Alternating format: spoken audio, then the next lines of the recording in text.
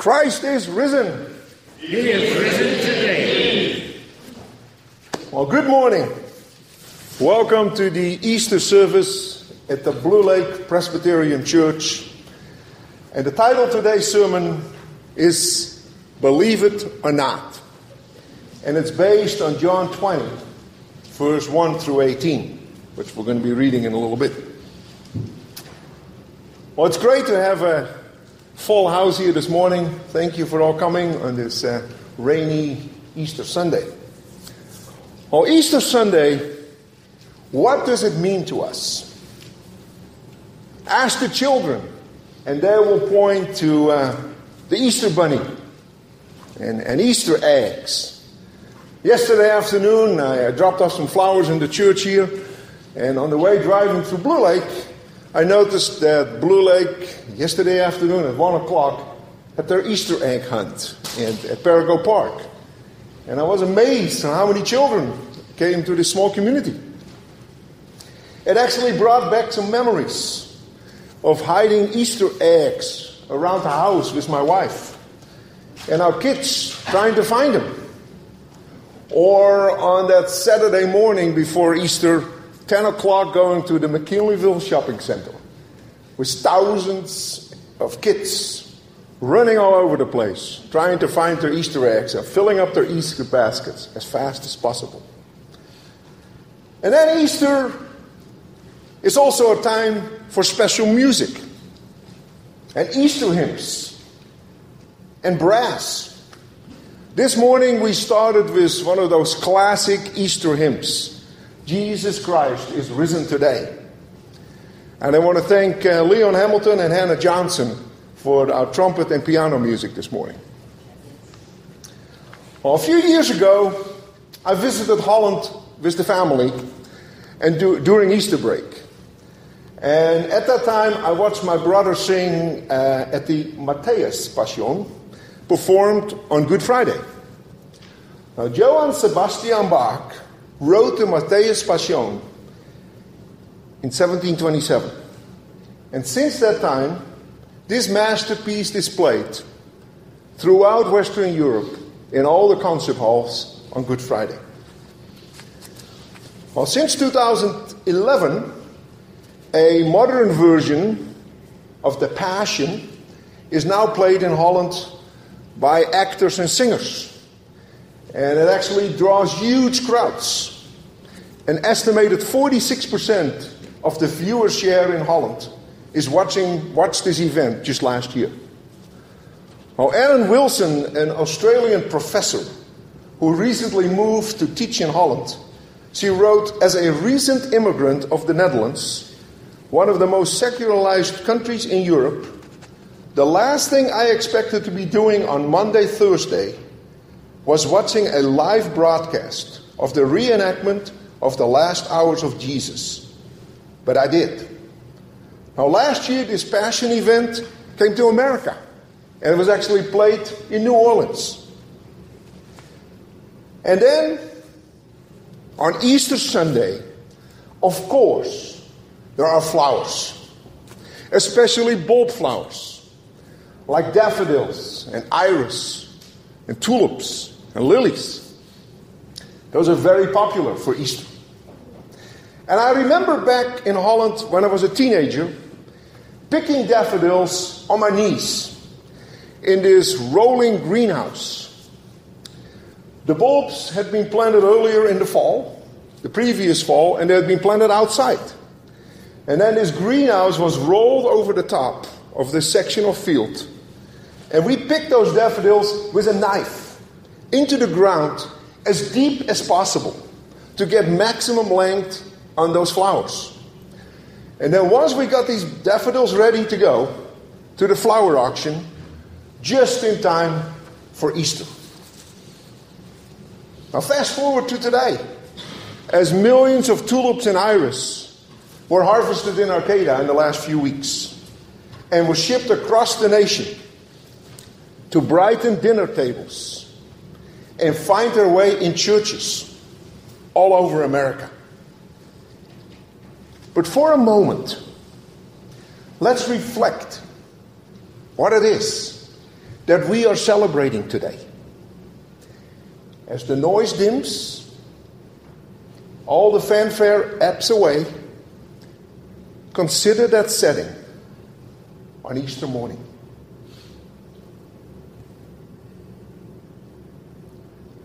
Three days earlier, Jesus had been crucified. He was put in a borrowed tomb before sundown on Friday night. Then on that first day of the week, on that Sunday morning, history was made that changed billions of lives for nearly 2,000 years. Now the Gospel of Mark, Matthew, Luke, and John all describe what took place in the early hours of that Sunday morning.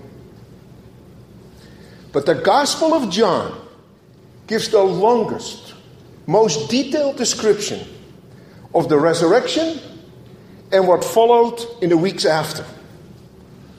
This brings us to today's scripture reading, John 20, verse 1 through 18, and this can be found in your Pew Bible on page 114. Now in the Pew Bible there's an Old Testament counts, and then it starts again in the New Testament. So it's in the back end of the Bible, and it's on page 114. So we'll give you a moment to look it up.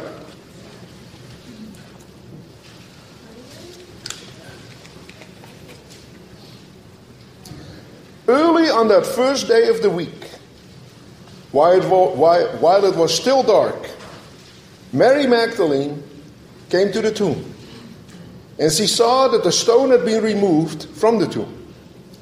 So she ran and went to Simon Peter and the other disciple, the one whom Jesus loved, and said to them, "They have taken the Lord out of the tomb, and we do not know where they have laid him." Then Peter and the other disciple set out and went toward the tomb. The two were running together, but the other disciple outran Peter and reached the tomb first. He bent down to look in and saw the linen wrappings lying there, but he did not go in. Then Simon Peter came, following him, and he went into the tomb. He saw the linen wrappings lying there, and a cloth that had been on Jesus' head, not lying with the linen wrappings, but rolled up in a place all by itself. Then the other disciple, who reached the tomb first, also went in, and he saw and believed. For as yet they did not understand the scripture, that he must rise from the dead. Then the disciples returned to their homes. But Mary stood weeping outside the tomb, and she wept. She bent over to look into the tomb, and she saw two angels in white, sitting where the body of Jesus had been lying, one at the head and the other at the feet. They said to her, "Woman, why are you weeping?" So she said to them, "They have taken away my Lord, and I do not know where they have laid him." When she had said this, she turned around and saw Jesus standing there. But she did not know that it was Jesus. Jesus said to her, "Woman, why are you weeping? Whom are you looking for?"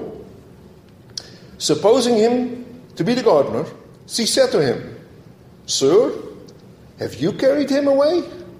Tell me where you have laid him, and I will take him away." Then Jesus said to her, "Mary." She turned and said to him in Hebrew, "Rabboni," which means teacher. Jesus said to her, "Do not hold on to me, because I have not ascended yet to the Father.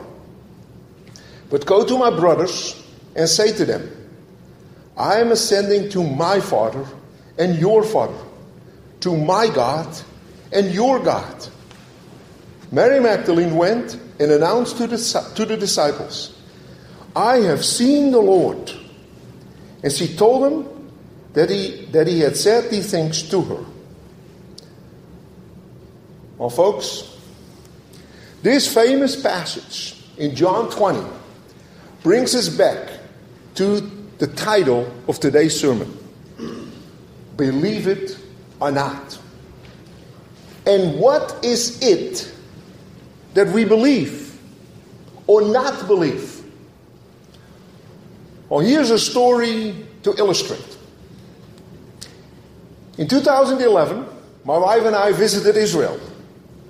It was an amazing trip, and I would recommend this to anyone. And while talking to the people in Israel, we learned that in Judaism, Jesus was considered a teacher, a prophet, and he died on the cross. But the Jewish people considered that the end of the story. Well, the Bible tells us that the Jewish leaders fabricated a narrative that the disciples came by night and stole the body of Jesus while the soldiers were asleep. Matthew 28:15 says, and this story is still told among the Jews to this day. Now, last year I talked to a friend who is a Muslim, and he proudly told me about Jesus. The Quran actually mentioned Jesus, directly or indirectly, 187 times. In Islam, Jesus is believed to be a prophet and a messenger of God. But mainstream Islam believes that Jesus did not suffer death on the cross. And instead he was directly raised alive to heaven. So in other words, neither Judaism nor Islam believed that there was a resurrection and that Jesus did not rise from the dead. And this is precisely the distinction that brings us all here this morning. As Christians, we do believe that Christ is risen, that he is risen indeed. The cross was not the end. To the contrary, the cross was the beginning. Darkness before light. The resurrection story is the essence of believing in Christ. It is the foundation of our belief. Now, believe it or not, is the prevailing theme in the Gospel of John. Mary visited Jesus' tomb. She saw the stone had been taken away. Then she ran back to Peter and John and cried out, "They have taken away the Lord from the tomb." Mary saw the empty tomb, but she did not yet believe. Then Peter and John ran to the tomb. Now, in the story in the Gospel of John, John somehow finds it relevant to point out that he outran Peter. He was apparently in better shape. Or maybe he had his coffee in the morning. Or possibly he had better running shoes. In any event, he gets there first. But he lets Peter into the tomb. And Peter is reluctant to believe that Jesus is risen. He sees the burial garments, but he does not yet believe. John, on the other hand, is the only one that believed without seeing any evidence of the risen Christ. Then a little bit later in the story, Mary looked inside the tomb, where she actually saw two angels. But she still didn't believe, as she cried out, "They have taken my Lord." Just then, she saw Jesus, but she didn't recognize him. Only when Jesus called her name, Mary came to believe. And she declared, I have seen the Lord. Well, in times of great loss, we often crave to see something. Like in the movie The Shack. The little girl has been abducted, but is not found. Until the father goes to the shack and encounters the Trinity. This fictional story takes the father through a healing process. It's a story of redemption, faith, and forgiveness. The author, Paul Young, spoke in Eureka in 2013. He went through a dark period and many struggles in his life. He wrote the book, The Shack, as a fictional story. Yet, it depicts his own life story, strengthening and restoring his belief in Jesus Christ. Well, based on 25 million searches on their website, BibleGateway.com, they made a list of the top 100 most searched Bible verses. And the Gospel of John generated more searches than any other book in the Bible. Well, why is the Gospel of John so popular? Not only does it give the longest detailed account of the Easter narrative, it is also the ultimate guide for believers. And of the 780,000 words in the Bible, the Gospel of John only accounts for less than 16,000. So it's less than 2% of the whole Bible accounts for the words in the Gospel of John. Now, if we look at the words believe, believed, and believed, they are mentioned 323 times in the whole entire Bible. But 97 times in the book of John alone, or roughly 30%. So just like if you go to the bookstore or you go to Amazon, you can find many self-help books. Well, John's Gospel is the self-help book in becoming a believer. Last month, after preaching in Eureka on John 4 about the woman at the well, a man in the audience came to me afterwards. And he shared that his 91-year-old father had fallen away from the faith. He encouraged him to read John's Gospel as he dropped him off at the Eureka Library last July. His father sat in an empty spot in the library, and he noticed 2 books on a table beside him. One of those books was a Bible. He was amazed at the coincidence. So he picked up the Bible and began reading the book of John. When he read the verses in John 4 about the woman at the well, the word touched his heart. And he felt through these words, God was revealing himself. And his faith has been restored. And he is still enjoying his rediscovered faith as we sit here today, as we speak. Then a few years ago, I had the honor to meet Elias Malki after he had given a fascinating sermon at the Faith Center in Eureka.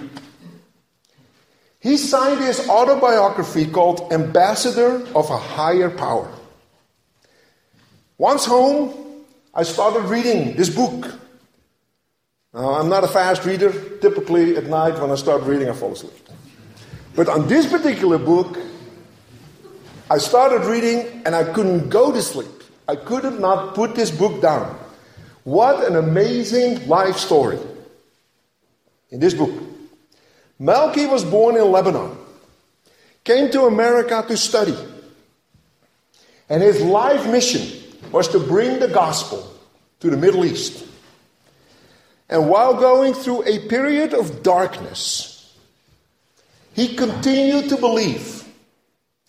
And God blessed him with countless amazing miracles and a television program reaching 180 nations with an audience of 20 million people.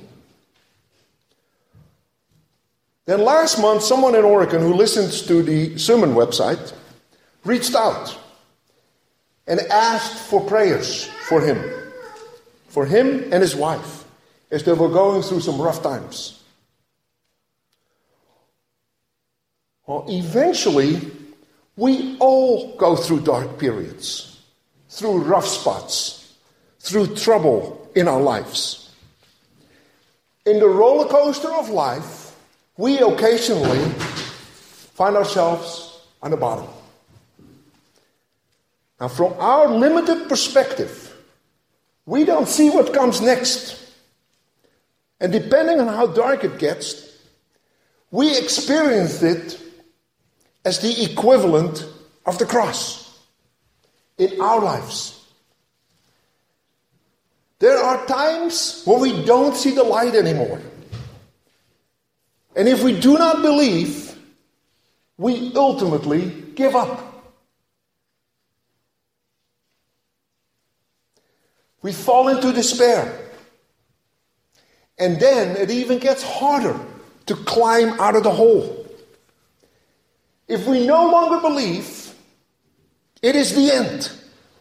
Like Jesus on the cross was perceived by Mary, Peter, John, and the disciples. They were in despair, in a state of hopelessness. But 3 days later, our Lord Jesus proved to the world that indeed he was the Son of God when he rose from the grave. Well, think of those daffodils we picked in Holland many, many years ago, just in time for Easter. They were planted in the fall. Outside. These bulbs were covered with soil. It got dark. And then the storms dumped rain.